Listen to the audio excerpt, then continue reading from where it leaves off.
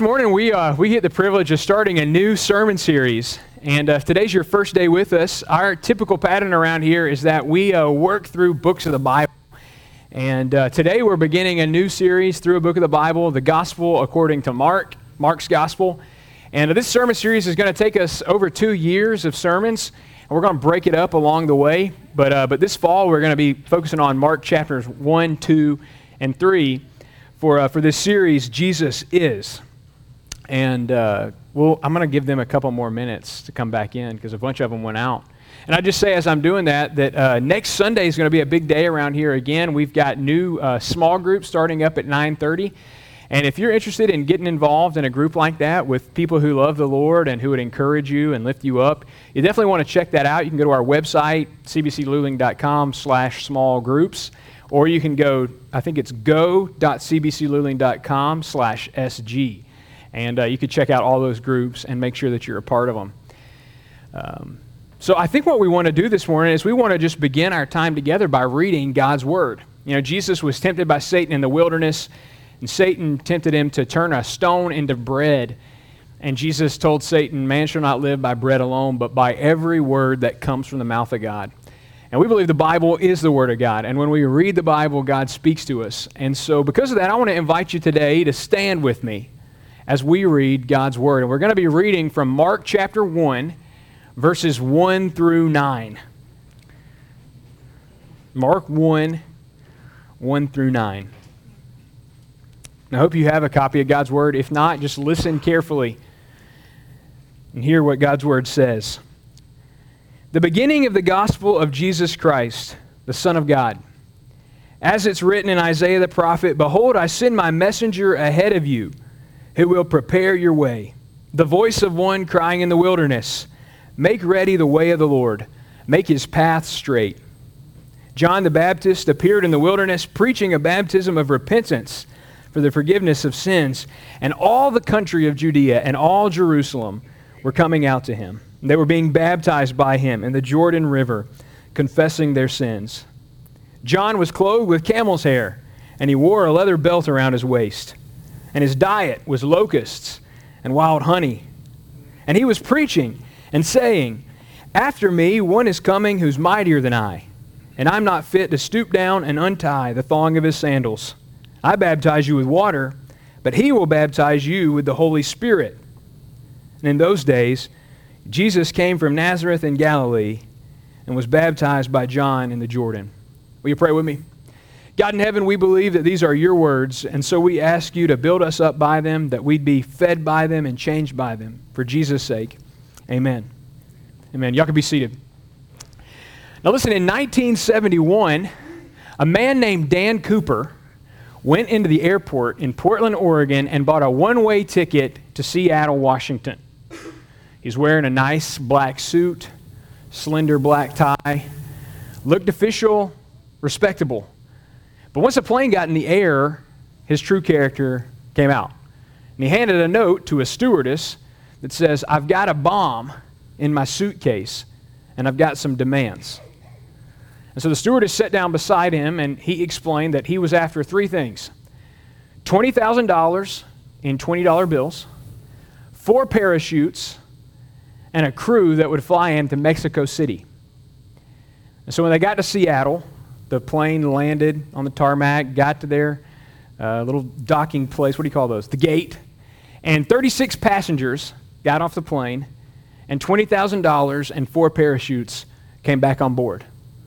They went back up in the air and headed towards Mexico City. But Dan Cooper never made it there. Somewhere between Seattle and Reno, he opened up a back door and parachuted out of the airplane, taking his $200,000 with him. All right. I don't know when I first heard this story, but I remember this picture from being a child because it creeped me out. This was the official artist's rendering of 2 descriptions given by 2 different flight attendants of the man that came to be known as D.B. Cooper. The FBI had an open investigation into his identity and his whereabouts until 2016. For 45 years, they looked for this guy, D.B. Cooper, and they never found any trace of him.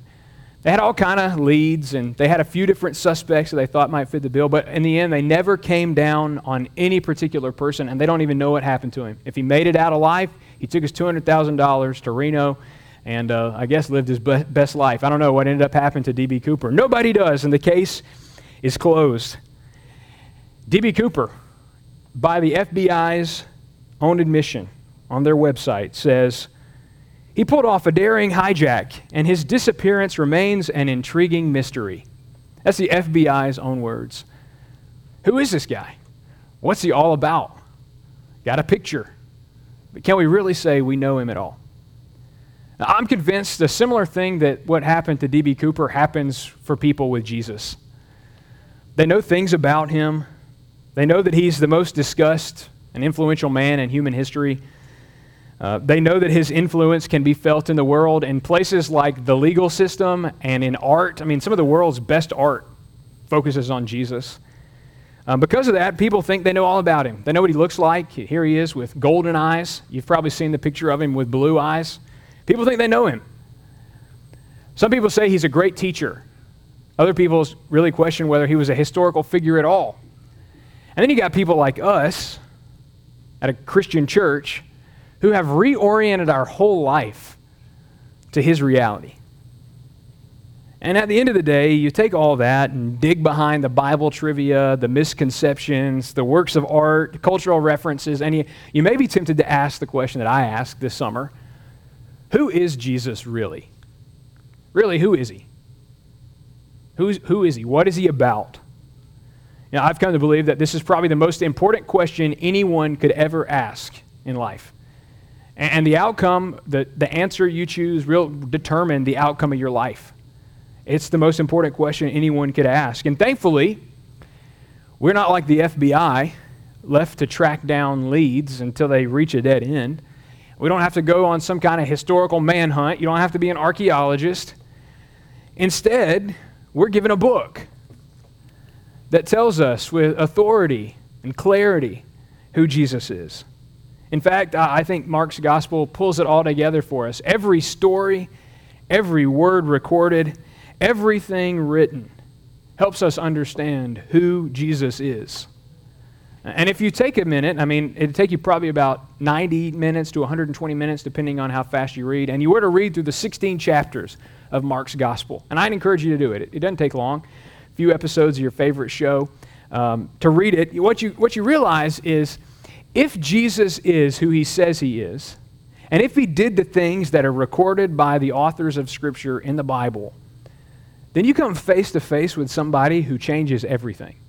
If he really hung up on a cross and was buried in a tomb only to rise again 3 days later, you need to pay attention to who this man is. And so what we're going to do over the next couple of years is peel away what we think we know about Jesus, our misconceptions. And we want to see who the Bible says Jesus is. We want to know from his own mouth how we should think about him. And after having thought that way, how we should live in light of his true identity. Mark set out to give us that. It was his goal. Writing about 50 years after the events he records, he wanted to make sure that the next generation of Christians had a solid, trustworthy account of Jesus' life, that they knew who he was and what his life meant for them. And he wanted people like me and you to come to grips with it, to deal with it, so that we could live our lives to make Jesus famous. And from his opening line in the passage we just read, the beginning of the gospel of Jesus Christ, the Son of God, he gives to us one thing after the next, constructing for us an identity of who Jesus is. So, next couple of years, stick with me. We'll take some breaks so we don't get bogged down or anything, but we're going to see who Jesus is and what he's all about. So, that's where we are, Mark chapter 1. And maybe you're surprised to find that in a story that claims to be about Jesus Christ, the Son of God, we don't begin with Jesus at all, but we begin with the words of some prophet named Isaiah and some guy named John who's baptizing people. And it's surprising maybe to us, but if you're a reader of the Bible, you know that it's really in line with what God has been doing. By the time Jesus arrives on the scene, God has already been at work in the world. The Bible tells us that a couple thousand years before Jesus was born, there was an ancient family of people called by their name, the name of their ancestor Israel, and they were slaves in Egypt. They'd been forced to build the Pharaoh's monuments, and they were oppressed, and over generations their oppression grew worse and worse until they cried out to their God for help. And when that God heard their cry, he sent a redeemer named Moses to let his people go and to lead them out of Egypt miraculously across the Red Sea for 40 years to the wilderness until finally God brought them to a land they could call their own, the land of Israel. And he set up a wonderful kingdom where he ruled over them with his law. Eventually, he raised up a man named David who ruled over his people as king. And David's son Solomon took over after David's death. But the common theme to God's relationship with his people, Israel, was their persistent rebellion. It seemed like everywhere they went and everything they did, they decided to rebel against their God's authority and to break his law.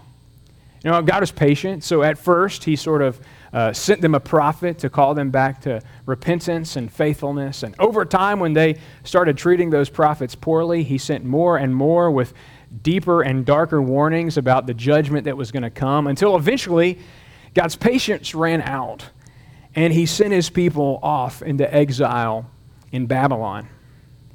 And being found in exile, the people of Israel were, in a sense, back where they'd started, dispossessed of their homeland, slaves again, suffering under the judgment of their God. But if you've read the Old Testament, you know that those prophets like Isaiah and Jeremiah and some of the minor prophets, while they spoke words of warning, they also offered a glimmer of hope.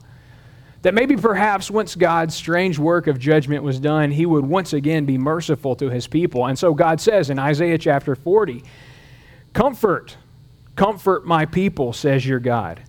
Speak kindly to Jerusalem and call out to her that her warfare has ended, that her iniquity has been removed, that she's received from the Lord's hand double for all her sins. Enough judgment, he says. Speak now comfort. And here's what he promised through Isaiah to do. A voice is calling. Clear the way for the Lord in the wilderness. Make smooth in the desert a highway for our God. Let every valley be lifted up, and every mountain and hill made low. And let the rough ground become a plain, and the rugged terrain a broad valley. Then the glory of the Lord will be revealed, and all flesh will see it together, for the mouth of the Lord has spoken. In exile, Israel's guilt pressed in on them, and they knew themselves to be under the judgment of God. But the prophets promised a day when God would once again be merciful to his people. He would return and restore to them the blessedness that they had once knew, that they'd live with him as their God in perfect fellowship. He'd bring them back on a new exodus to live in the promised land again. Again, Israel's God spoke through his prophet Malachi, and he said, behold, I'm going to send my messenger before your face, and he's going to clear the way before me. And the Lord whom you seek will suddenly come to his temple, and the messenger of the covenant in whom you delight, behold, he's coming, says the Lord of hosts. But who can endure the day of his coming, and who can stand when he appears? For he's like a refiner's fire and fuller's soap. Listen, the prophets made it clear. Though God had judged his people and taken them into exile, one day he would renew his covenant and show mercy again. In that day, they'd experience a new reign of God's blessedness, that he says in the prophet Joel that he'll pour out his spirit on them. He says in Jeremiah that I'll pour my spirit out on you and blessing on all your descendants. The prophets held out hope for the future. At the same time, they promised future judgment, that when God appeared, he would deal with his people's sinfulness once and for all, so that the pattern of rebellion and repentance would be broken, and they could live with him forever. Over time, these unfulfilled promises started to take shape in God's people's mind until they centered on an individual that they called God's anointed servant, or the Hebrew word is Messiah. This one individual who would in himself bring God's presence and to reign over them as David had once done in a perfect and beautiful kingdom. According to Mark chapter 1, the prophecy-induced expectation provides us the appropriate context to understand the appearance of John the Baptist in the wilderness and the arrival of Jesus. It's like right at the beginning of his gospel. Before Jesus even appears on the scene, Mark has to lay the groundwork to fill up the garden bed with soil so that the Messiah who arrives could grow, so that we could understand him for ourselves. See, Mark tells us the prophets promised a Messiah. But if you know anything else about Jesus, you got to know that when he appears on the scene, he does so not out of thin air, but as a fulfillment of the prophet's promise of a future Messiah. But after quoting the Old Testament prophets, Mark immediately shifts his focus. He says, "Thus is written in Isaiah the prophet." Bam, bam, bam, bam, bam. John appeared in the wilderness. He wants us to understand something, that these prophets and this John are connected. And so he moves from the fulfilled prophecy spoken by Isaiah and in Malachi and in Exodus, and he moves quickly to this figure, John the Baptizer. He wants us to know something important. And if you're like me, you read this guy, you read the description of him. Here comes John in a shirt made out of camel's hair and a leather belt, and he's eating locusts and wild honey. And that's really the thing you want to zero in on. You used to be surprised how much time Bible scholars spend talking about what kind of locusts it was he eats. It's just bizarre that seems to capture our attention. But for Mark, that's not the most important part of John's ministry. I hope you know that. Now, Mark tells us that John appeared in the wilderness preaching a baptism of repentance for the forgiveness of sins. The thing that's important about John is the message he proclaimed. He proclaimed a baptism of repentance. And in doing so, he shows the connection between his ministry and the ministry of all those prophets who came before, who saw God's people in rebellion and called them to repentance. Here's John again, sounding the same note, beating the same drum, calling God's people back to faithfulness. But what's unique is that while the message is old, the urgency and emphasis is new. See, the prophets promised the Messiah was coming, and John proclaimed that Messiah was near. He said, "One's coming who's after me, who's mightier than I am." There's an urgency that comes with John's message because he knew the Messiah was right around the corner. So it's an old message, but it takes on a new urgency. It also takes on a new kind of symbol. He comes proclaiming a baptism of repentance for the forgiveness of sins. This baptism's a big deal. We call him John the Baptist. The Greek says John the Baptizer, the one who baptizes. But the idea is that this baptism that John brings is so characteristic of his ministry that he's qualified not by his family origin. He came from a priestly family, so you think maybe that'd be the thing that Mark would alert us to. But instead, he alerts us to the fact that he baptizes people. He's a Baptist, just like us. No, not just like us, but similar, I guess. So the deal with this baptism is this, that in the ancient world, they had all kinds of ritual washings. Pagans, Jews, it doesn't matter where you go. They symbolized certain things in their religions by washing their hands, or the Jews had this process where they would walk down into a baptistry kind of like that called a mikveh. They'd walk through and walk out, and it symbolized a personal cleanliness and purity to be set apart to God. But most of those kind of washings were self-administered. You did it to yourself. And they were repeatable.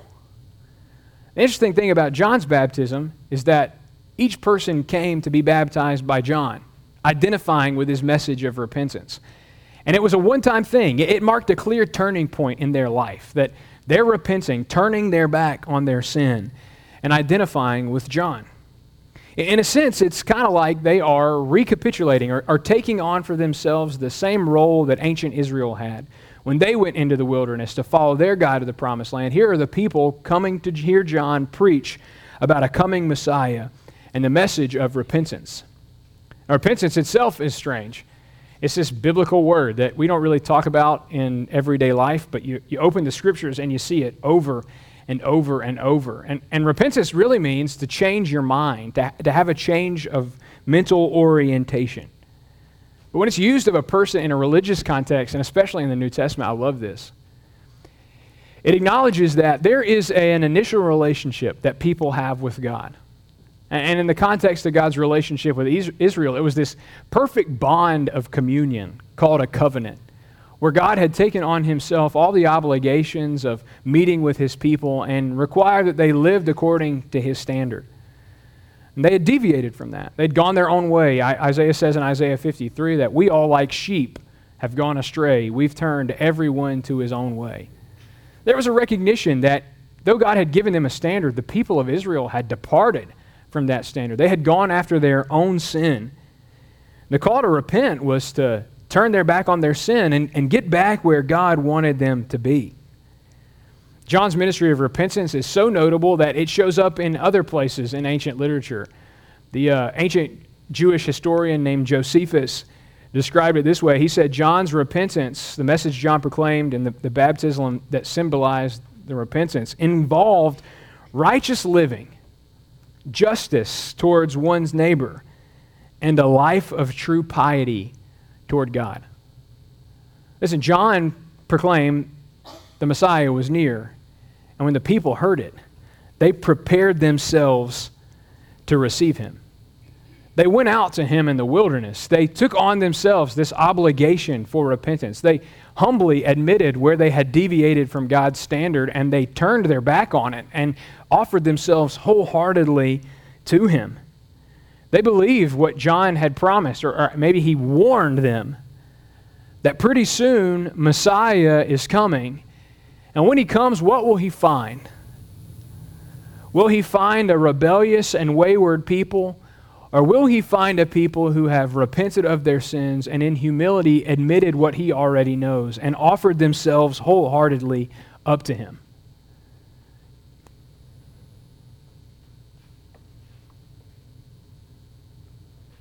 That's what John had to know.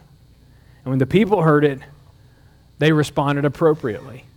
All of Judea, he says, and all the people of Jerusalem, everywhere, you can imagine what it must have looked like. Crowds of people streaming out of the city, headed toward the wilderness to see a man in a camel shirt eating locusts and wild honey, going down into a river to be baptized. Why? What's the significance? If it's not that they had believed for themselves, that the ancient promises held up by the prophets and now proclaimed by John that the Messiah was near, meant that they had to do something. They had to prepare themselves for his arrival. For when he came, he wasn't going to baptize them with water. He was going to baptize them with the Holy Spirit and with fire. That when he arrived, he was going to fulfill those promises of future blessedness. When God said, I'll pour out my Spirit on all flesh, he was going to do it through his Messiah who would baptize with the Holy Spirit. When he said through Malachi that I'm going to be like a refiner's fire, and I'm going to purify my people. I'm going to take their heart of stone, I'm going to replace it with a heart of flesh, so they never depart from me again. They believed that Messiah was near, and when he came, he was going to do that for those who were ready. And so they went down into the river, and they came up, marking a clear departure from the life they had lived in sin, and offering themselves up to God again. They had gone, in a way, on that new exodus that God had promised through Isaiah. They'd gone to the wilderness to be brought back to God. And then one day, while the streams of people make their pilgrimage to John, there's another man among them. A man from Galilee, Jesus of Nazareth. And he appeared and was baptized by John in the Jordan. No, it's totally understated. Kind of slips it in there, and we're going to look at it in more detail next week. But this is Mark's first suggestion that Jesus is the Messiah that the prophets had promised, the Messiah that John had proclaimed, and that the people had prepared themselves for. And the rest of the book's going to prove it. Jesus is the Messiah who came to save his people and establish his kingdom. And at first, people can hardly believe it. Got a few verses from the rest of the gospel to read to you. In Mark 1, they see him cast out a demon in the synagogue in Capernaum. And they're amazed. They say, what is this? A new teaching with authority. He commands even the unclean spirits, and they obey him. They ask in Mark 6, is this not the carpenter's son, the son of Mary, the brother of James and Joseph and Judas and Simon? Are not his sisters here with us? Even his own disciples, after they're caught out on the Sea of Galilee and there's a storm that comes up, and then Jesus wakes up from his nap and they say, we're about to die, and he says, don't worry about it, you guys have no faith whatsoever, peace be still. And the storm calms down and the winds die off, and his disciples look at each other and they say, who even is this that the wind and the seas obey him? Mark knows up front, he's writing 50 years after the fact, he's not in the dark about who Jesus is. He's not on a manhunt, not trying to piece together, follow leads. He knows right up front, Jesus is the Messiah who came to save his people from their sins and establish his kingdom. But we get the privilege of walking along as he tells the story and seeing people discover it for themselves. And by the time you get to Mark 16, there's Jesus breathing his last on a cross, and of all people, a Roman centurion says, surely this man was the Son of God. All the questions and suggestions, the miracles, the teaching, they come together unambiguously to identify for us, like in bright neon lights, who Jesus is. Jesus Christ is the Messiah promised by the prophets in the Old Testament, proclaimed by John, prepared for by people, and now proved by Mark. You see, in telling the story of Jesus' life, Mark sets out to do something that we have to thank him for. He says he's going to tell us the gospel of Jesus Christ. And in the ancient world, gospel was not a uniquely Christian term. It was used to describe all types of things. But over time, it's taken on a kind of a life of its own. It defines who we are as Christians. It, of course, means good news. And the gospel of Jesus Christ is good news. Because from first to last, it tells us that the God who redeemed his people, Israel, has been at work even before that. That he created our world and prepared a perfect place on it for people.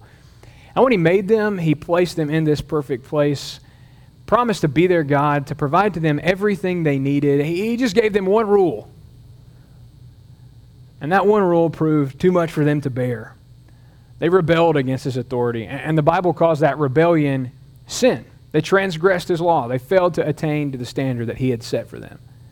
Because of that sin, they came under his judgment, and they deserved every kind of punishment that he could throw their way. Whatever he decided to do would have been right. He's just and holy. They are not. Because of those first people's sin, you and I, us, me and you, I'm not talking in general terms. I'm talking about you guys and me guys, us. We inherit from them a sinful nature, a proclivity within ourselves, coming from somewhere deep, to only live for ourselves, to be selfish and self-serving, to follow in their paths of sin. And as a result, we are also under the judgment of God, every one of us. But the gospel, Mark's story that he writes down for us, is the good news that God didn't leave us to our sin.